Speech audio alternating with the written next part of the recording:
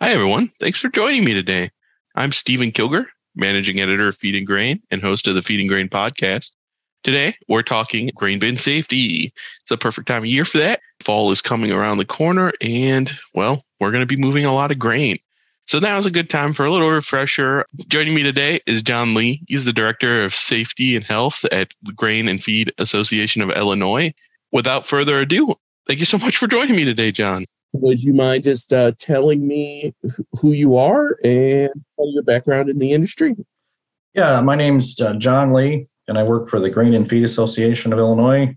My title there is Director of Safety, Health, and Environmental Services, and I've been doing it about 25 years. I've been in safety world for about 29 years, I guess. Very cool. Well, I know you from the Grain Handling Safety Coalition, so you must do work throughout the entire industry. Oh, I do, all over.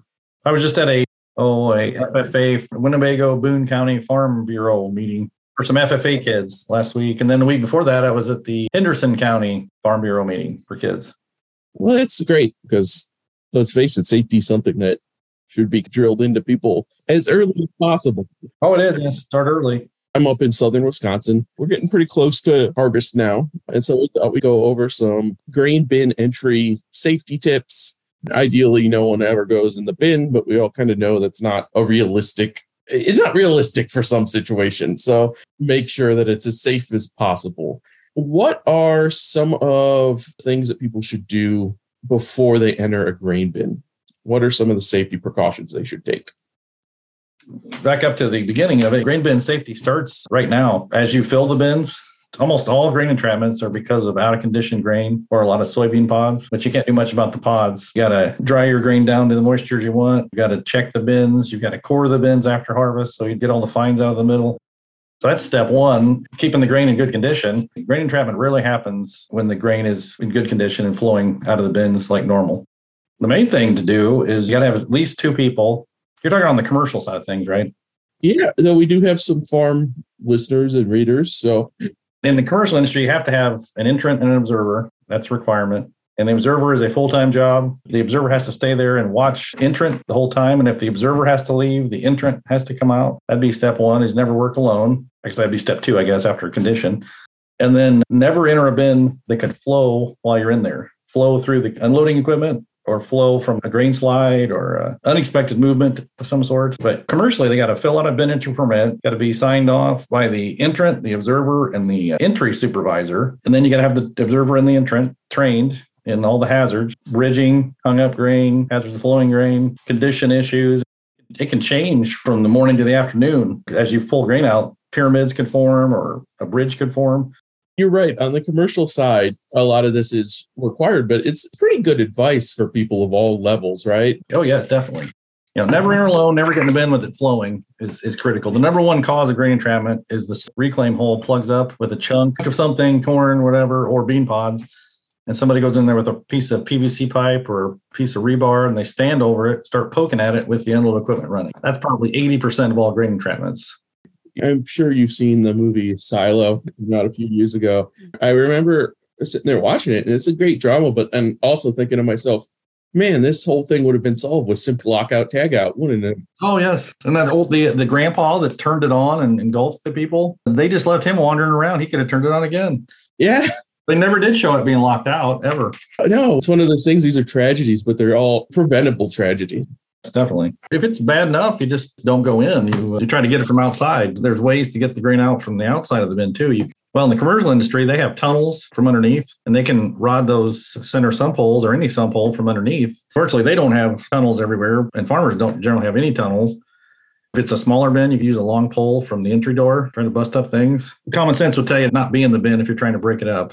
People get into rushes. Last year at Jeeps, I was really excited to see this thing called the Grain Weevil, which is a little robot that will go around. Oh, yeah. I've seen that. I've never seen it. I guess I didn't pay attention. They had one of those out there? No, it's not. They're not ready yet. Oh, I saw one. I've seen the pictures of them and how they work, but in the videos. Yeah, they look really cool. So that's pretty cool. That is very neat. Yeah. A lot more fun, too, to sit there with a remote control Grain Weevil robot and drive it around in the bin, I'm sure. But this year it's shaping up to be a wet corn year. And generally in wet harvest means the next year is a big year for grain entrapments. the grain goes out of condition. Yeah, it's about that conditioning, right? And getting it ready. It's harder to do when it's wet. Can we talk a little bit about some of the PPE that you would want to have on you, want to wear while you're getting into a grain bin? On the commercial side, if you enter from the top, according to OSHA, if the grain poses an engulfment hazard, you're supposed to wear a lifeline and a harness, and it's supposed to prevent you from sinking further than waist deep. And that is very difficult to do in 90% of grain bins because they're sloped roof and you enter from the edge of the roof. You know what a grain bin looks like. Where do you tie it to? Where do you hook it to? There are the not passing pulley systems with anchor points in the middle. Anyway, so I think a minimum PPE for going in would be a dust mask. I think you ought to wear a harness every time you go in, whether it's tied to a lifeline or not, because if they had to rescue you, that's something they can hook onto. Boots and a dust mask and a harness. Well, the dust mask is something to think about necessarily, because I've seen a lot of people go in without anything on their faces. And oh yeah, and I've done it too. It's you get molds. There's a lot of molds forming. Corn and soybeans, they're all living organisms and they want to grow. And if they're too wet, molds form in there, and those molds can make you really sick. It's called grain fever. I think the technical name is toxic organic dust syndrome, and it can make you really sick. Moldy corn can make you really sick, like flu-like symptoms. Some people get so dehydrated with that they have to go to the hospital. Oh wow, I never heard of that, but that makes sense, especially if it's out of condition corn, which is probably why you're in there in the first place, which oftentimes is moldy. Well, excellent. The chances are, if it's hung up, if there's a pyramid, I call them pyramid in the middle, or a tower, or it's crusted in any way, the odds of it having mold in there are really high. That's what happens. The mold form, and then the little microorganisms start getting in there, eating the mold, and they all give off heat. That's when that mold produces even more, and then then people get sick. Spores getting in their lung. Well, yeah, and another reason to have a mask on, right? Yeah, just definitely. And an N95 dust mask. Well, if you wear it correctly, which I would guess vast majority of people don't wear them correctly. The strap's got to be not twisted, and the top one's got to be at the crown of your head, and the bottom one's got to be below your ears. If you wear them correctly, they only filter out 95% of the dust. That's what they're designed for. That 5% could still get you sick. So you're better off not going in a moldy bin. Is it crazy that the name just finally clicked in my head? N95. N95, yeah, that's what that means. Yeah, well, hopefully we all have some practice wearing masks now. So we all did. We all wore them wrong all pandemic too. So John, what kind of training do you do for people? I do mostly commercial. I do the OSHA 1910-272 standard. Or that covers maintenance, housekeeping, bin entry, contractor safety. Drawing a blank now. It's got all hazard monitoring equipment. I base everything off of that pretty much. And then there's also other OSHA things, lockout, tagout, hazard communication, fall protection, ladder safety. I try to hit the big ones that get people. Rail car loading safety. This time of year, I do a lot of pre-harvest, like dump pit hazards and dump pit. Yeah.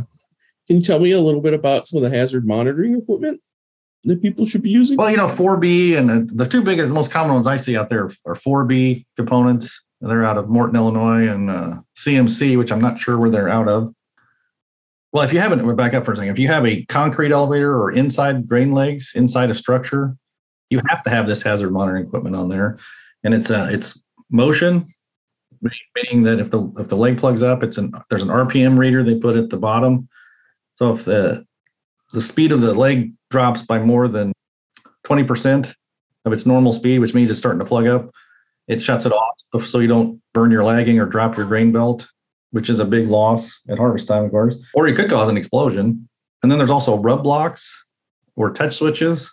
So if that leg belt comes over and rides to the left or right, it bumps into those rub blocks. And the rub blocks, if they heat up, it's a brass block. And if it heats up, if more than, I think it's 100, actually, don't quote me on how many temperature it is, but if it heats up to a certain temperature, it kills the leg before it gets too hot and causes an explosion. And then they also have these little probes that go into the bearings, and they monitor the temperature of the bearings. And if they get to I believe they're preset at 140 degrees, it shuts the bearing off. The number one cause of grain dust explosions is bearings getting hot, and number two is rubs. It prevents two of the biggest hazards if they're working correctly. Well, even like the clog and stuff, because the moment you get a clog, someone's got to go in there and unclog it. So The other kind of the big conditioning one is you see a lot of people use grain temperature sensing cables. Oh yeah, a lot of people have what do they call those things? Gosh, can't remember. I'm drawing a blank. Yeah, temperature cables. And they're hooked to the floor, I'd say most people have those. At least the commercial side of things. I doubt farmers do. And they're good. They're really good. Dr. Dirk Meyer at Purdue, or not at Purdue. He started in Purdue. He's at Iowa State.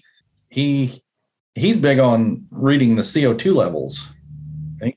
He says that is a much better indicator of the condition of how your grain is storing. He likes temp cables for just certain areas, but for the whole bin, the CO2 monitoring is better. Because that your grain ferments, it gives off carbon dioxide, and then if that level's too high, hey, you gotta cool that grain down, keep it in that condition. Yeah. When they get the grain at harvest, they can't make it better. They can dry it, but the general condition of it doesn't get any better. The grain elevators and farmers' goal is to maintain it in the condition it came in until they get ready to send it to market. So you can't make it better. People think they can make it better. I mean, you can clean it and you can dry it, but as far as the breaking up and that kind of stuff, you're not going to make it any better. Yeah, and what's there is there, and it seems like we're going to have pretty varied conditions depending on where you are in the country. Because, like you said, it's going to be wet here, and then it's been really dry out and stuff. Sure. The perfect bad storm would be a wet harvest and then a market conditions that tell them to hold it till like July. That's when you really got a problem. Like the last 2 years, they've been shipping grain like almost immediately because the market needs it, and you don't see near as many engulfments then. I imagine too, with so much on-farm storage now, if there are those conditions that are like hold it, and then you're getting in those bins that are less capable than commercial operations to really monitor it. And a lot of the farm bins don't have the air systems. They might have the knowledge, but their bins just can't push the air that the commercial bins can. And some of the commercial ones don't either. But they're more like. Yeah, well, they have OSHA and other standards that are kind of keeping them more in line. So this is kind of a question because we do go to the commercial side primarily, but their customers are farmers and producers and the people that tend to actually get hurt in these kind of grain engulfment situations more and more now. Is there anything that a grain elevator, a local co-op or grain elevator, what's kind of the best course of action if they want to try to help or remind their producer customers about grain bin safety? I don't know how I'm going to get it out. That's give them the advice of, hey, stay out of it. Use a grain vac, hire a mole master or some company that will come and get it out for you. Just to remind them of the hazards. I mean, very few farmers don't know what can happen. It's just they don't think it will happen to them. So what else? Let's see. What was your original question? I'm sorry, I was rambling. I don't know. I rambled quite a bit with it, so it's not your. I mean, just remind them of the hazards of grain bins. I mean, there's probably the Purdue has the statistics, and was it 30 to 40 engulfments a year for the last many years, and their numbers are probably way low. There's probably at least twice that many that have happened. Well, you think all the ones that happen and never get reported, especially if they happen. Right. And there's a lot of those because nobody wants that publicity. No. I mean, also because like you said, everyone knows, right? So it's kind of an embarrassment thing if you're the guy who actually gets, stuck and has. It is. The ones I know, the farmers that survive, they're embarrassed, like you said, more than anything at the end of it. They do better, and then they put their friends and their families and their communities at risk to get them out for something dumb that they did. Well, that's another big thing, right? Because oftentimes victims are potential rescuers, people who dive in after them. Yes, for sure. And then a lot of farms, if it's two brothers farm or father and son, the son's in, the dad goes in to get him, and they're both at the bottom of the bin. The farmers just like anybody, the farmers need to not go in the bin that's flowing. If that bin plugs up, don't go in there and poke it with the unload equipment running. Shut it off, and then poke it, and then get out. But the problem is if they can't find, it's much easier. If you got the plug, if the equipment's running, because then it starts flowing. But if they become part of the grain stream, if it does. Well, and a lot of it's a lack. Well, you see when you read the stories too, a lot of it's seems to be a lack of communication, not telling people where they are and where they're going. So suddenly, like, oh, I haven't seen him in 3 hours. Oh, he's been in the grain bin, and it's a real tragedy. So.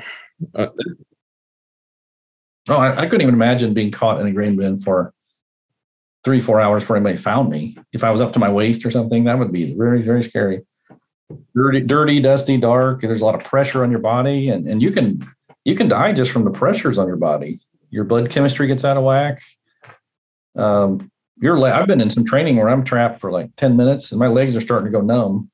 So I couldn't even imagine what your legs would feel like after that. Yeah, I can't either. And unfortunately, at that point, a lot of it becomes a recovery, right? Versus a rescue. Right. I was just at that Winnebago Boone County FFA meeting last week, and State Line Farm Rescue was there. And they had their equipment there where they could do the practice rescues, and they were burying the high school kids. And one of the kids came so there were stations, and the state line people came to me, and one of the kids came and he was engulfed and he was wearing shorts, and you could see his legs, all the indentations of the corn in his legs. And he was with me for about 30 minutes. And when he was leaving, they were still there. And he was trapped for maybe 10 minutes. This is a 17-year-old. We're not talking, older person. Yeah, I've become pretty good friends with the people at Oklahoma State University that have their grain rescue van. Yeah, Dr. Carol Jones and the whole Yeah. And they keep trying to convince me to come down to one of their demonstrations and get in the truck. And no, thank you. You should do it. It's really eye-opening. You'll find out if you're claustrophobic real quick. Oh, yeah, I'm sure it'll bring up a lot of those kind of things. So, well, thank you so much for talking to me today. I don't think I have any more questions, but it's been really great chat. I think, like I said, it's more about kind of reminding people, get the word, not necessarily get the word out, but remind people that it needs to be constantly on their mind. It needs to be something they're always thinking and talking about. So we always try to devote a lot of time this time of year to kind of grain bin rescue and safety, just because, well, this is the time of year where it kind of all starts. I think the engulfments will start for farms, depending on the market, but sometimes in January, but usually about March and April. There's a ton of them because they're selling grain for their taxes. So they're trying to get the grain out so they can sell it, and that's when a lot of them happen. They've been holding it on, usually in low quality, right? Lowly prep in there, and it just gets worse over the winter. Yes. And they can't get it out, and they get in there, and they get out and get in there and rot it and become a victim. Yep. Well, thank you so much. I hope we get to talk again soon, and I hope it's a great harvest season for you. Yeah, sounds good too. Yeah, it's a good time for me. I'm taking vacation, so. Oh, excellent. Perfect. Well, enjoy your vacation, and I'll talk soon, okay? Bye. Okay, all right. See you, Steve. All right, bye.